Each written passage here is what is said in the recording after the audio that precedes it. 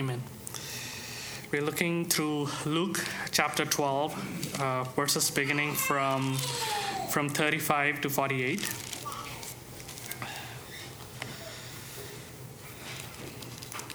Third gospel in the New Testament. Stay dressed for action and keep your lamps burning, and be like men who are waiting for their master to come home from the wedding feast, so that they may open the door to him at once when he comes and knocks. Blessed are those servants whom the master finds awake when he comes. Truly I say to you, he will dress himself for service and have them recline at table, and he will come and serve them. If he comes in the second watch or in the third and finds them awake, blessed are those servants. But know this, that if the master of the house had known at what hour the thief was coming, he would not have left his house to be broken into. You also must be ready, for the Son of Man is coming at an hour you do not expect. Peter said, Lord, are you telling this parable for us or for all? And the Lord said, Who then is the faithful and wise manager, whom his master will set over his household, to give them their portion of food at the proper time? Blessed is that servant whom his master will find so doing when he comes. Truly, I say to you, he will set him over all his possessions. But if that servant says to himself, My master is delayed in coming, and begins to beat the male and female servants, and to eat and drink and get drunk, the master of the servant will come on a day when he does not expect him, and at an hour he does not know, and he will cut him in pieces and put him with the unfaithful. And that servant who knew his master's will, but did not get ready or act according to his will receive a severe beating. But the one who did not know and did what deserved a beating will receive a light beating. Everyone to whom much was given, of him much will be required, and from him to whom they've entrusted much, they will demand the more.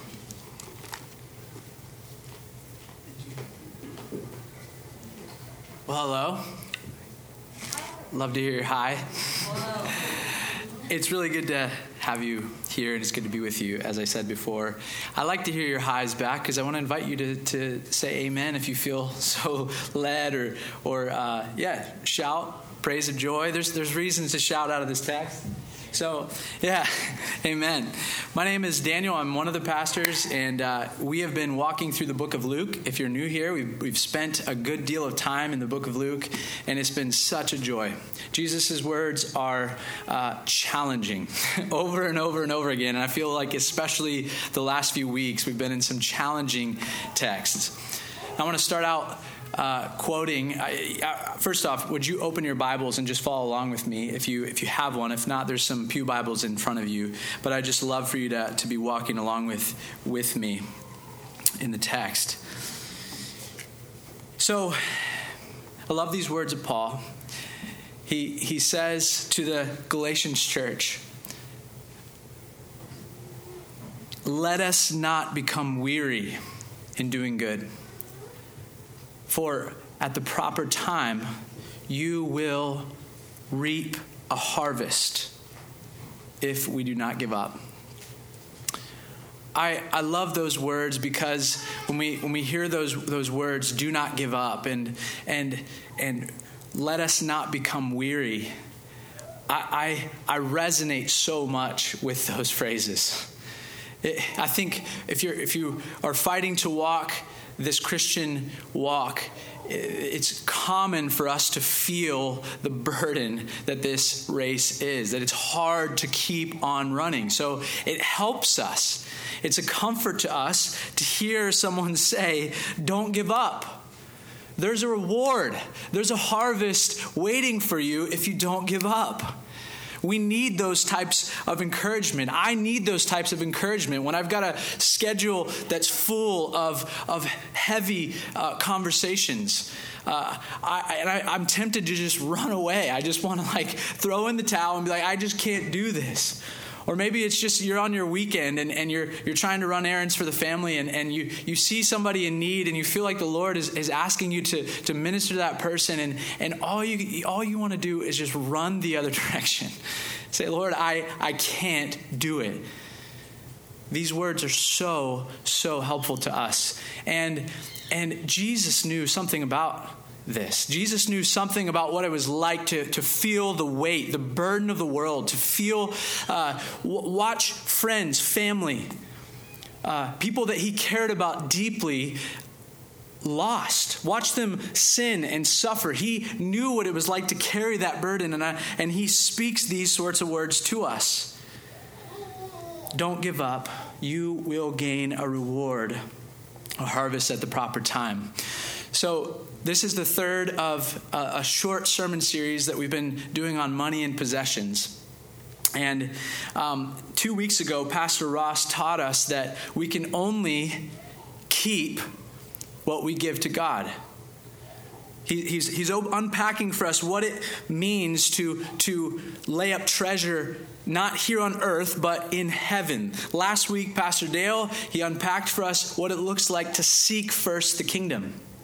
What it looks like to seek first the kingdom. It is to boldly labor in this kingdom, trusting in God's provision and promises for the coming kingdom. This week, we kind of unpack, Jesus really shows us the so what. Like, what does it matter whether we live in that manner or not? What does it matter? Well, I tell you, it matters a great deal. We just read those words of Jesus, and we're going to unpack those. But it matters because Jesus offers warnings. He offers warnings that the way that we live in this life has great bearing on the way we'll live in the next. He also offers comforts as we press on. The way that we live in this life has bearing on the way that we'll live in the next. So we need this passage today if we're going to press on, if we're not going to give up. Amen?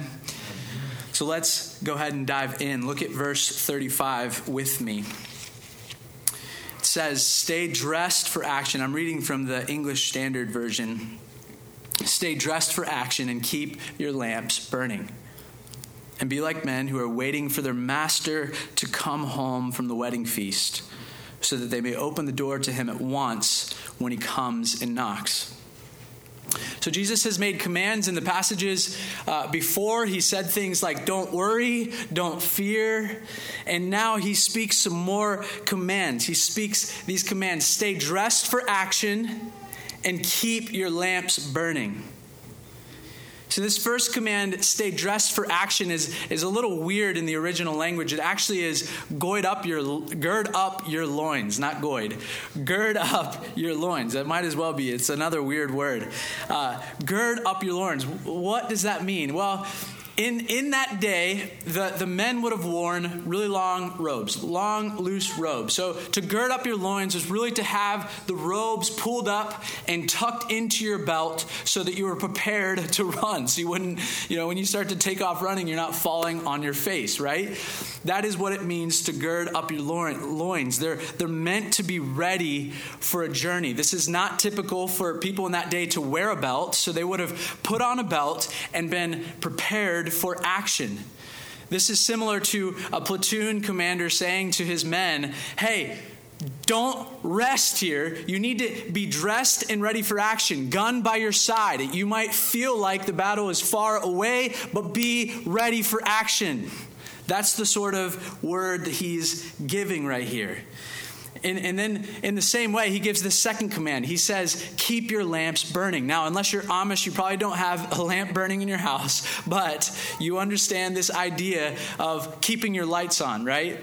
The idea here is keep your lights on because it's going to feel sleepy. It's going to feel like it's time to go to bed, but right now is not the time for sleeping. Keep your lights on, be ready, be alert. What for? What is Jesus getting after? He says you must be ready like men who are waiting for their master to come home from the wedding feast, so that you may open the door to him at once when he comes and knocks. So Jesus is not literally here telling you, hey, put on running shoes, put on your head running headband, and keep your lights on all the time. That's not what he's saying. Instead, he's saying, I want you to have an attitude towards life that recognizes that that God is near. And I'm going to get into that in just a second, but he's saying, I want you to be carefully waiting for your master. Like somebody who's watching over a house. Like a servant who's watching over his master's belongings, and the person is long gone on a journey, and he's waiting for him to show up at any moment, so he's ready to open the door to him. Ready. Be ready. Your mindset is ready. There's a sense of urgency here in Jesus' words when he says these things. And why? Why are these commandments so important? Because there will be the temptation to let your guard down. There will be the temptation to let your guard down. That's why Jesus speaks in this way, with such urgency. This wedding feast picture. You know, nowadays we go to a wedding and it's like it is really just a one-day event. Unless you're traveling across the country, you know, to be there. Maybe it's a weekend event. But in that time, it's long. Like there's long celebrations. The journey's long. They don't have a speed car or whatever. Maybe you don't probably. Do anybody have a speed car? No, those speed cars. Anyway, you're not getting there quickly. You're not getting there in a plane. You're showing up slowly on camels. So this is Jesus' way of showing that the journey and the wait is long in this life. The wait is long.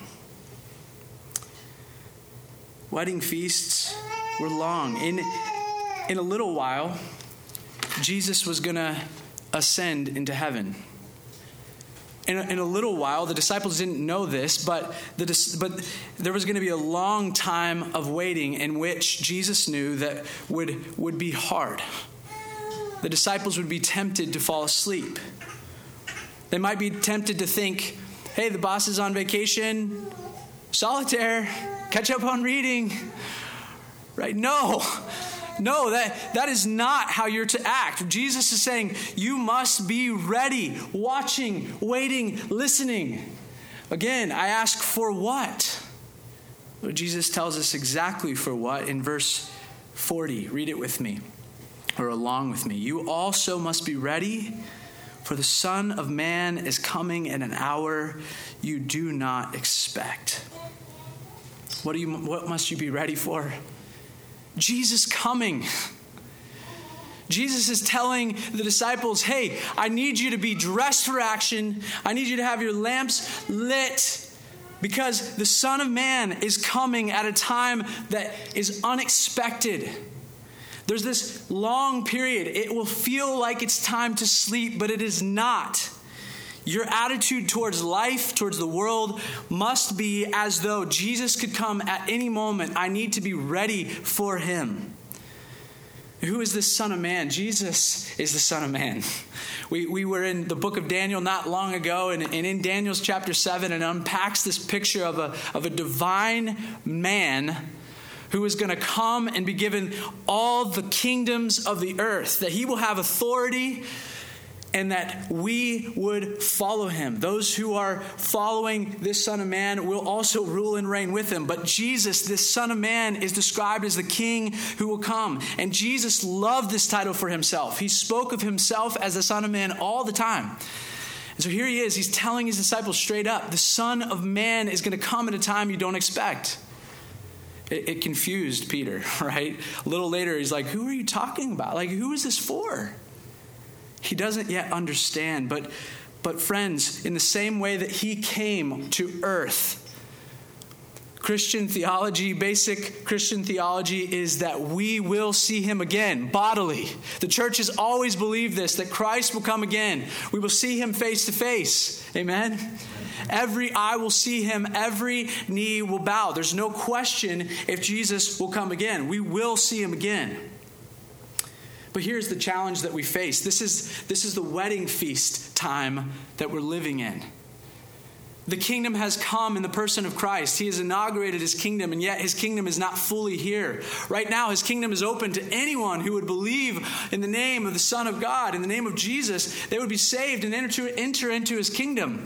But we're still waiting. We're still watching. We're still hoping for Jesus' return, and it's long, and it's hard, it's wearisome. Isn't that right? It's a hard walk. And it's tempting. We are tempted to doubt his return in these moments. We're tempted to disown our King. We're tempted to run after the things of the world, to become like the world. We're tempted to disown our King like the creatures of Narnia under the spell of the wicked white witch, right? If you're familiar with that. There's this temptation in this sleepy time that we live in to turn away from the Lord. So this is why Jesus urges the disciples, and urges all who are disciples of Christ, be ready. Be dressed for action. Watch, wait, listen, keep your lights on. He's going to come at an hour we don't expect. So, here's why this matters. How we live in this time of waiting has I said this before, it has massive implications for us. It has massive implications for eternity.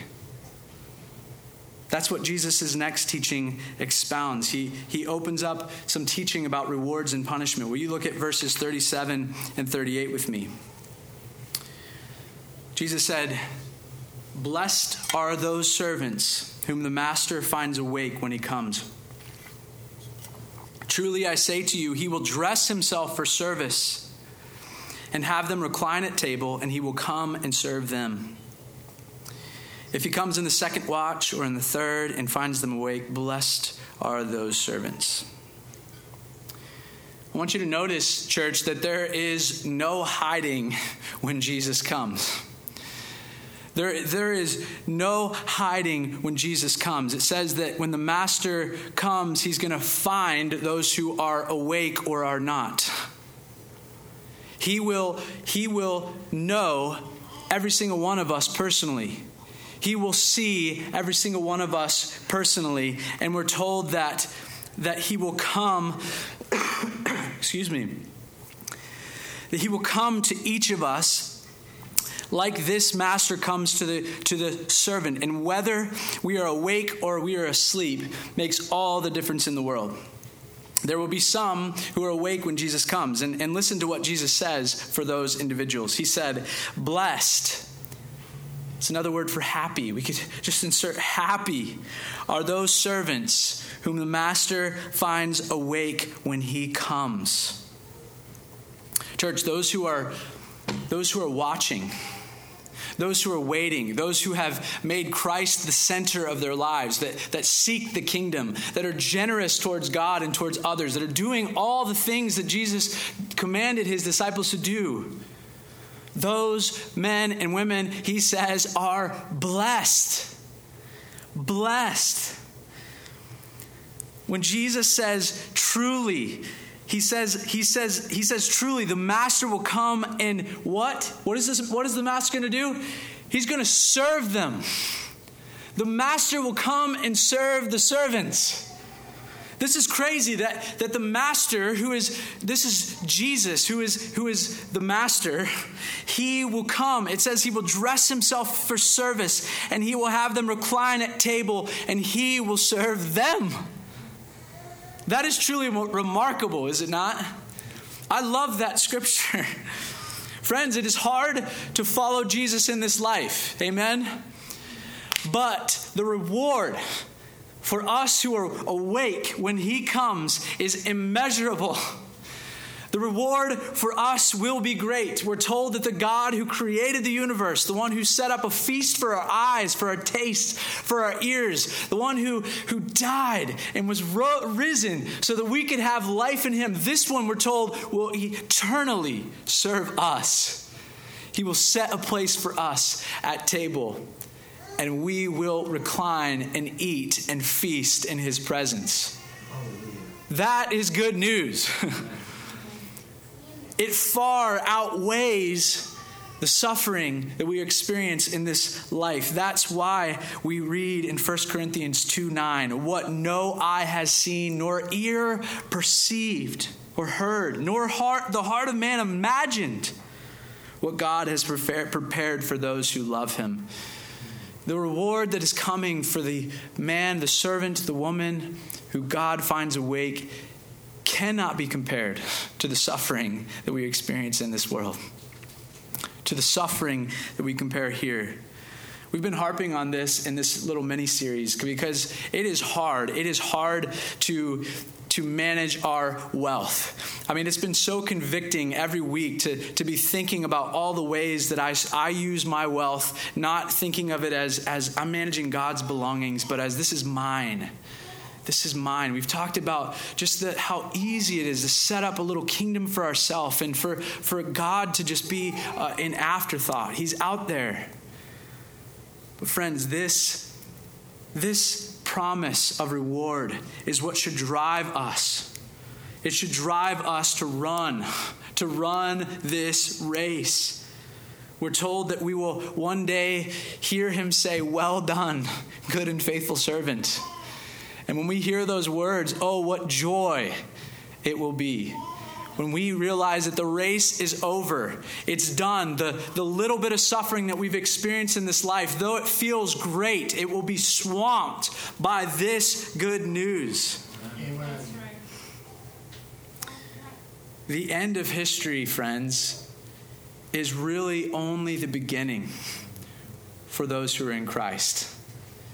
It's really only the beginning of eternity for Jesus' followers, those who are longing for his turn, waiting for his kingdom to come and fill the earth in its entirety.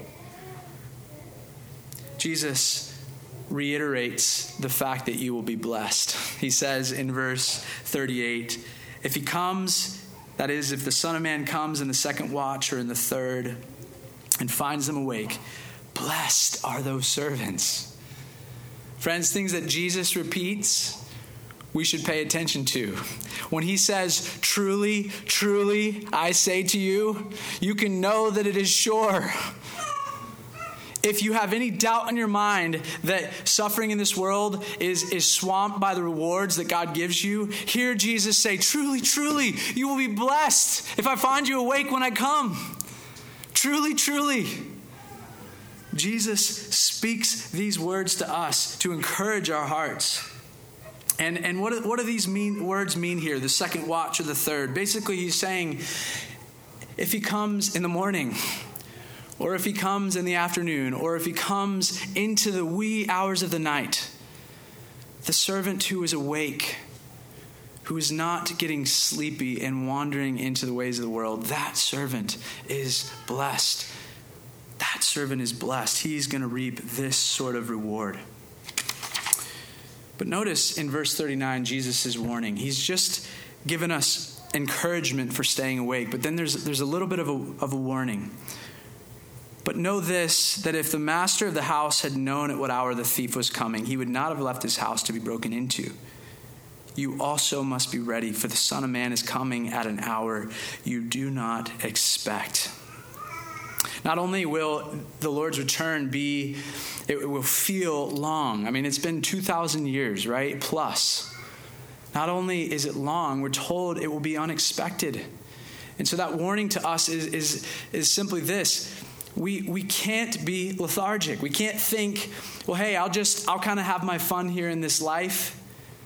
Maybe I'll get serious about my faith when I get older. No, Jesus says he's coming at an hour that you won't expect. Like a thief. You never expect when a thief is going to come. If you would, you'd get ready for them. Jesus is going to come in that way. What about you, Christian? What about you, brothers and sisters? Are you ready? Are you watching? Are you waiting? Is that your heart posture? Is that your attitude towards life? I'm waiting. The master is away. Kind of like he's at a wedding feast and he's going to come soon. In fact, what we know about what Jesus is doing right now is he is saving the world. He is seated at the right hand of God until all of God's enemies are put under his feet. The Lord is at work right now, and that means that as we wait, many more are coming into God's kingdom. That's good news, even though it's hard. Now, Jesus continues in verses 42 and following, and he's going to contrast two types of people, the faithful and the unfaithful. And he's going to show us more fully what it means to be awake or to be asleep. So we've talked about this, the importance of being awake for Jesus' coming, being ready for Jesus' coming. This is going to kind of unpack what it means to be awake, what it means to be ready. Let's read in verse 42 with me. And the Lord said, "Who then is the faithful and wise manager whom his master will set over his household, to give him their portion of food at the proper time?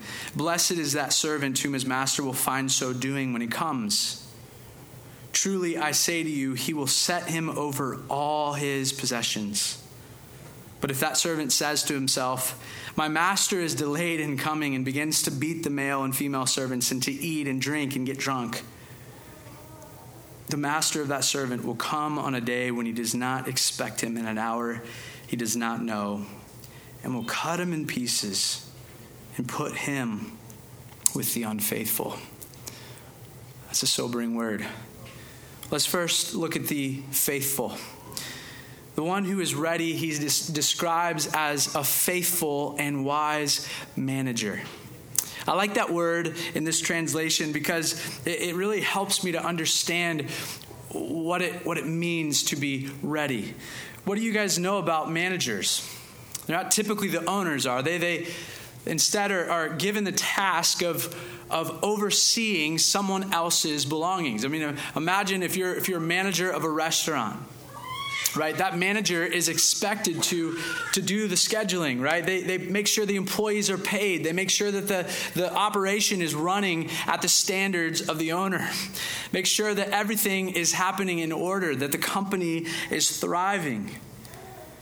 That's what a good steward is. Faithful managers aren't found sleeping on the job. They're not found. They're not found like squandering the wealth. They're not found stealing. They're found helping that business thrive. They work the long hours. They fill in when someone can't make it. They manage the finances. Ultimately, a company thrives or fails on good or bad management. Isn't that right? So, this is what it looks like, Jesus says, to be ready and awake. It's to be like a faithful and wise manager. And what are we managing? We're managing God's world. We're managing our households. We're a part of making sure that the church thrives. Making sure that our children, that our marriages are thriving in the Lord. Ultimately, it means that we're obeying Jesus' commands, that we're making disciples. We're stewards of this world. Friends, hunger, orphans, poverty, sex trafficking, and just to name a few, these are issues that are our responsibility to some degree. Right? I'm not saying that we all are called to be managers over everything in the world, all the problems of the world, but to some degree, as managers and stewards of this earth that God has given us, is to care about the suffering of other people, about the things that are broken in this world. I'm grateful for my sister Mary who's here tonight. She served for many years inmates, those who are coming out of the prison system, helping them to thrive, to get back into the life, to thrive in the world, in society. These are things that matter to the Lord, that we steward well this earth. I mean, I could get into all kinds of other examples, but that was one thing that came to mind, and I'm so glad you're here tonight visiting us, Mary. But we steward and manage what God has given to us, just as a restaurant owner would steward that restaurant. And in the same way that a faithful manager would be rewarded by an owner, friends, how much more God? How much more God? He will reward us when we are faithful with what He's given us. When we see ourselves as only passing through this world, managing God's belongings, waiting for the return of the Lord, Jesus promises us reward. He will reward you. He says that manager will set you over all his possessions. That's another crazy phrase. The sort of amazing grace that we see there with Jesus setting a table and serving you. Imagine this, that he would come and give you the world. You, church, will inherit the earth. We may feel little and small right now, like we have a very little space that we have to manage and steward. But one day, those who are faithful with little will manage the entire earth. Heaven will meet earth. God's kingdom will reign here on earth, and we will manage God's possessions. That is an amazing, amazing truth. And that's what it means to be a son of God. I could go to other places in Scripture that unpacks what it means that we are heirs of the kingdom. But friends, if you are faithful stewards, Jesus says, this world, all of God's possessions will be given to you to manage. They will belong to you ultimately. Then Jesus unpacks the unfaithful. He contrasts that person with the unfaithful. Verse 46, we see that description. He will set him with the unfaithful. First, we see the unfaithful servant. How does the unfaithful servant behave? This is how he behaves. We see first that the unfaithful servant begins to reason with himself. He says, my master is delayed in coming. Right? Sin always starts in the heart, church. There's a battle in our minds. There's a battle in our heart. Sin starts in the heart. We begin to see him reason with himself. He's long gone. He's delayed in coming.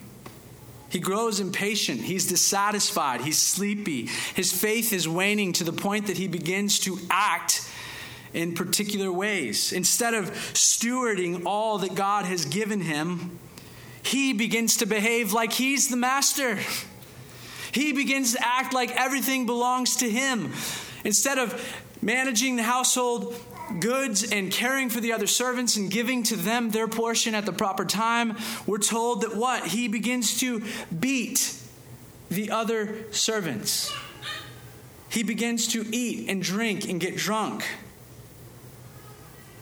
Now, I think this description of beating servants, and he says male and female. Why that little phrase in there? I think that Jesus is getting after the way that we care for, that we steward other people, other image bearers, those who walk this planet with us. People who are sinful in God's heart, that are not ready for Jesus' return, that are sleepy, that are, as Jesus describes here, as the unfaithful. They will begin to say in their hearts, he's long gone, and they will begin to act however they choose. They will begin to mistreat other humans, and they will begin to indulge in sinful pleasure, we're told.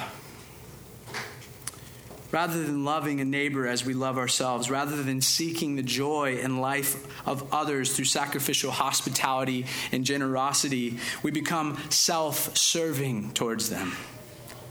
We seduce and allure for our own sinful pleasure. We covet others' belongings, so we steal, we cheat to get it, we hoard because we're greedy, we are bitter and unforgiving.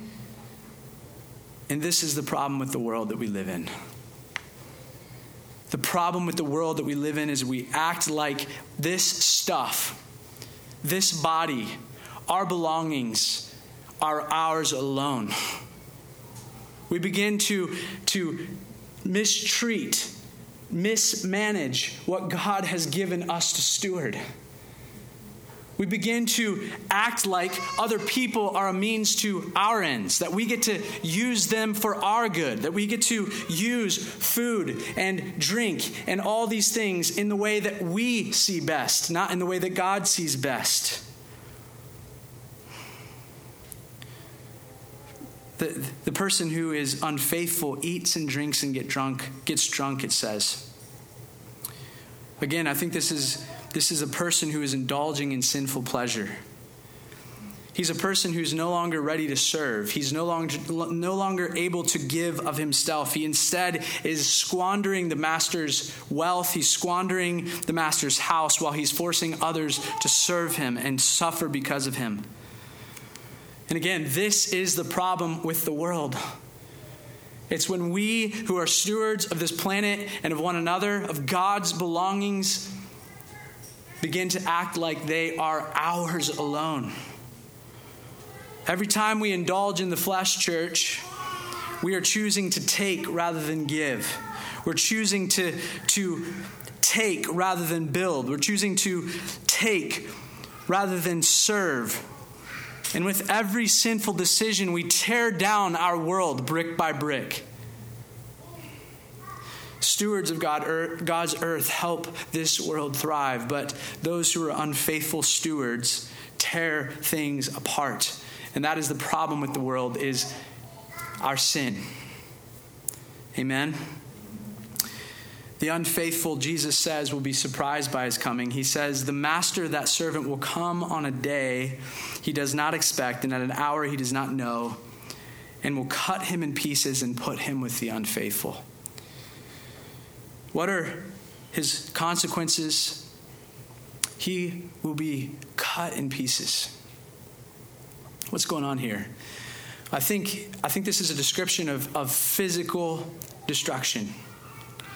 In the Old Testament, we read about covenants being made. And when they would make a covenant, they would often have an animal that they've sacrificed as a part of that covenant. And they would actually cut that animal in two, and the two parties would walk through that animal, the parts of that animal, and they'd say something like, "May the same thing happen to me if I break this covenant." Friends, when we rebel against God, when we are unfaithful in stewarding God's possessions, we are covenant breakers. We are covenant breakers, and we deserve to die. The wages of sin is death. And this is what Jesus is talking about. We will be cut to pieces.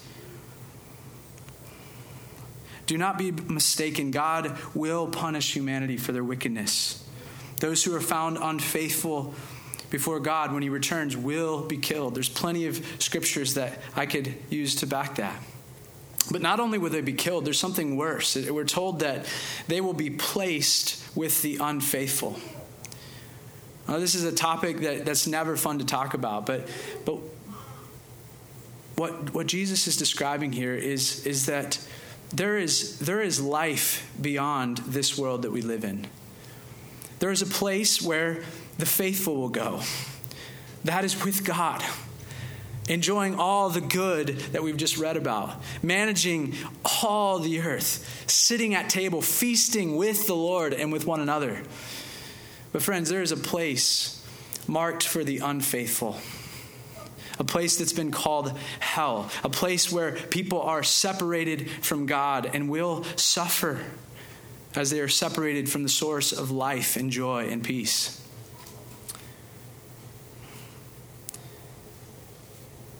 Scripture teaches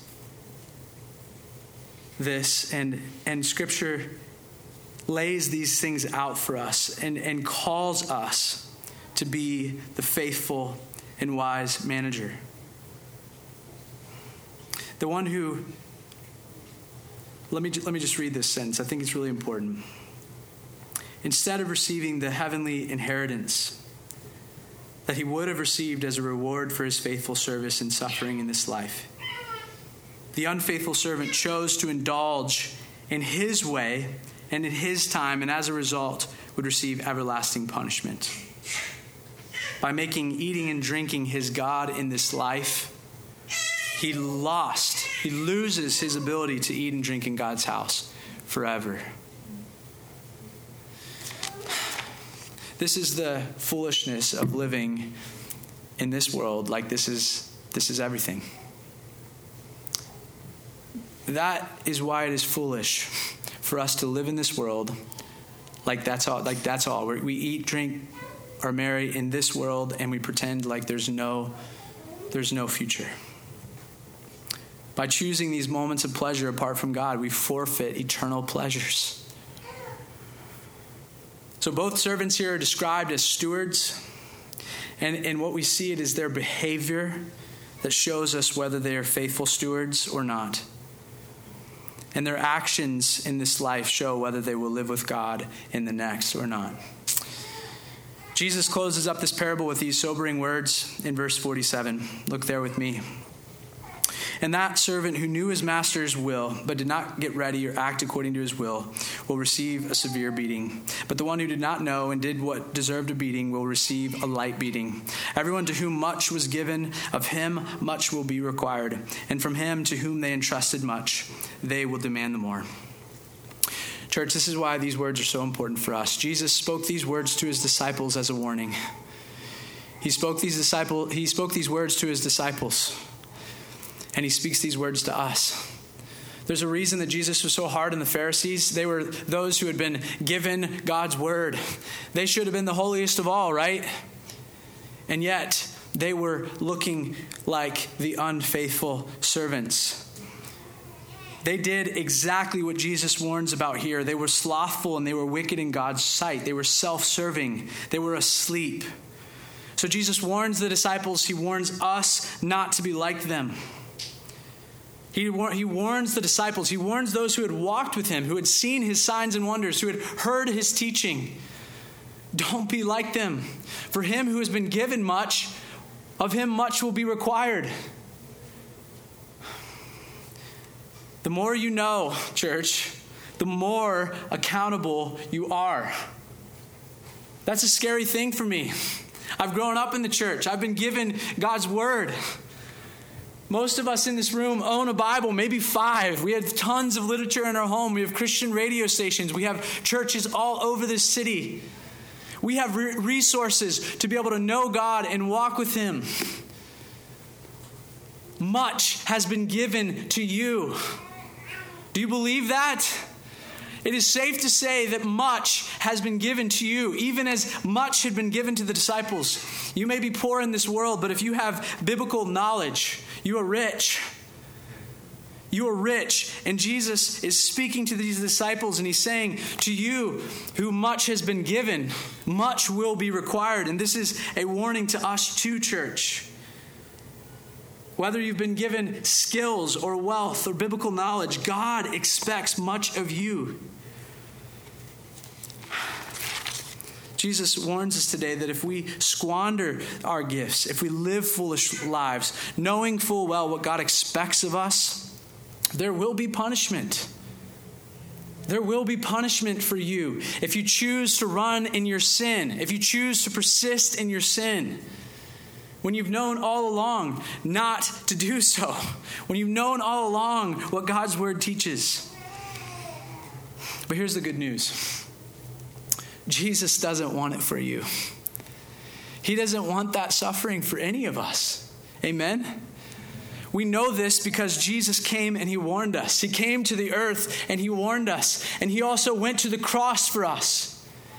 He went to the cross to bear the punishment that every single one of us deserve. All of us at some point in our lives have been unfaithful, ungodly managers, ungodly stewards, right? And God went to the cross so that you and me would not be condemned, would not receive punishment. All who put their faith in Jesus. He promises forgiveness. He promises that we will not be punished for our sins. He took that punishment. Amen? But still, we're called to live in this world in the power of the Spirit as wise and faithful managers running a race set before us. I want to read some words from Peter. Peter was standing there when Jesus spoke these words. And hear these words from 1 Peter 13. 1 Peter 1:13. Therefore, preparing your minds for action. That's the same phrase in Greek, actually. Preparing your minds for action that Jesus says back in, be dressed and ready for action. And being sober-minded, set your hope fully on the grace that will be brought to you at the revelation of Jesus Christ. Set your hope fully on Jesus' return. He goes on, as obedient children, do not be conformed to the passions of your former ignorance, but as he who called you is holy, you also be holy in all your conduct. Since it is written, you shall be holy, for I am holy. And if you call on him as Father who judges impartially according to each one's deeds, conduct yourselves with fear throughout the time of your exile, knowing that you were ransomed from the futile ways inherited from your forefathers, not with perishable things such as silver or gold, but with the precious blood of Christ, like that of a lamb without blemish or spot. Our job in this life, church, is to set our hope fully on Jesus' return. And what that means for us is that we will walk not according to that old man, the old futile ways, but we will walk in holiness. We will look like our Father in this earth as faithful and wise managers. Our God is faithful to us. Amen. He's faithful. He doesn't change. He always loves us steadfastly. He always does what he says. We want to be holy like him. So this is a call today, church. This is a call for us to steward everything we've been given. This is a call. This series has been a call that our money, with our possessions, with our life, with our energy, with everything that we have, we live as though we're waiting for our master's return. We live because we believe that we're a part of a kingdom that is going to last for eternity, a kingdom that is greater than this world. We live with that attitude towards life. That's what it means to be ready. That's what it means to be watching. That's what it means to be waiting. Even more, I'm calling you to be living in this way because, church, you have been bought with the precious blood of Jesus. You and me belong to him. We bear the name of Christ in this world. We bear the name of Christ in this world. In the same way that Jesus laid down his life, but was then exalted to the right hand of God, he was raised up from the dead and placed at the right hand of God and given eternal glory. Church, he's promising that for you and me. He's promising that for those who do not give up, we will reap a reward. We will reap a harvest. Reaping is hard. Holding fast in this life is hard. But I want to challenge you.